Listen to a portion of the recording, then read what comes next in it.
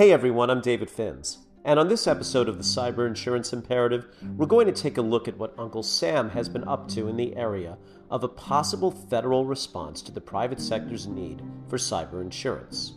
Now, the Federal Insurance Office, or FIO, is a program inside the Department of the Treasury, and they are requesting public comment on whether and to what extent risks to critical infrastructure from catastrophic cyber events warrant government involvement to offset the potential financial impact. Those comments need to be submitted to the FIO by November 14, 2022. This was all prompted by a report from the Government Accountability Office recommending that the FIO and the Department of Homeland Security conduct a joint assessment on this issue.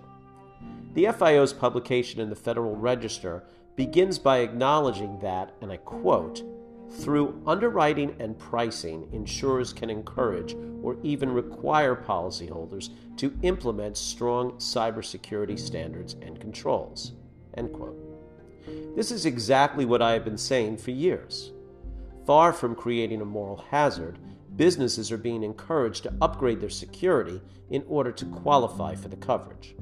Even so, I recognize that there are limits to what the industry can do, and we have seen the federal government provide a backstop in other areas. For instance, after 9/11, the Terrorism Risk Insurance Program was established to help maintain capacity in the face of potential catastrophic losses in the property and casualty market. The National Flood Insurance Program is another example. And the time may be coming for the federal government to consider its role here as well. Exclusions for war and warlike actions have long been a staple in cyber insurance policies, and we recently saw Lloyd's take steps to limit coverage in the London markets for large-scale, state-sponsored cyber attacks, a topic I covered in a previous episode.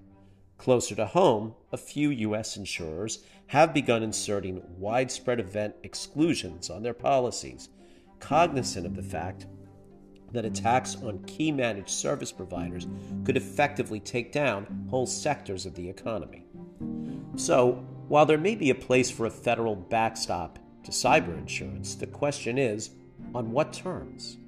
Once taxpayer dollars are involved, the temptation will be great for the federal government to begin dictating the security controls that should be required to obtain insurance. These criteria are best determined by the underwriters. They see the losses as they come in and are in the best position to determine what controls are most impactful on a company's risk profile. Cyber is an evolving threat, and with their capital on the line, we can count on the underwriters to be the most nimble in this area.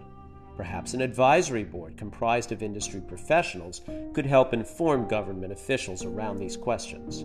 And participation in the program should be voluntary on the part of insurers. There is always going to be a segment of the industry that is willing to underwrite non-conforming risks. And in a free market, they should be able to do so without a government backstop at pricing and terms that the market will bear. But for larger accounts, a federal backstop could be the key to maintaining capacity. But you don't have to wait for the government to issue some sort of guidance around securing your business. Here at Alliant, we have developed a handy checklist that helps you prioritize the controls that can best protect your organization against ransomware and other cyber threats. For a copy, you can DM me on LinkedIn or email me at david.finz@alliant.com. It's just one more way that Alliant helps you find the more rewarding way to manage risk. Thanks for listening.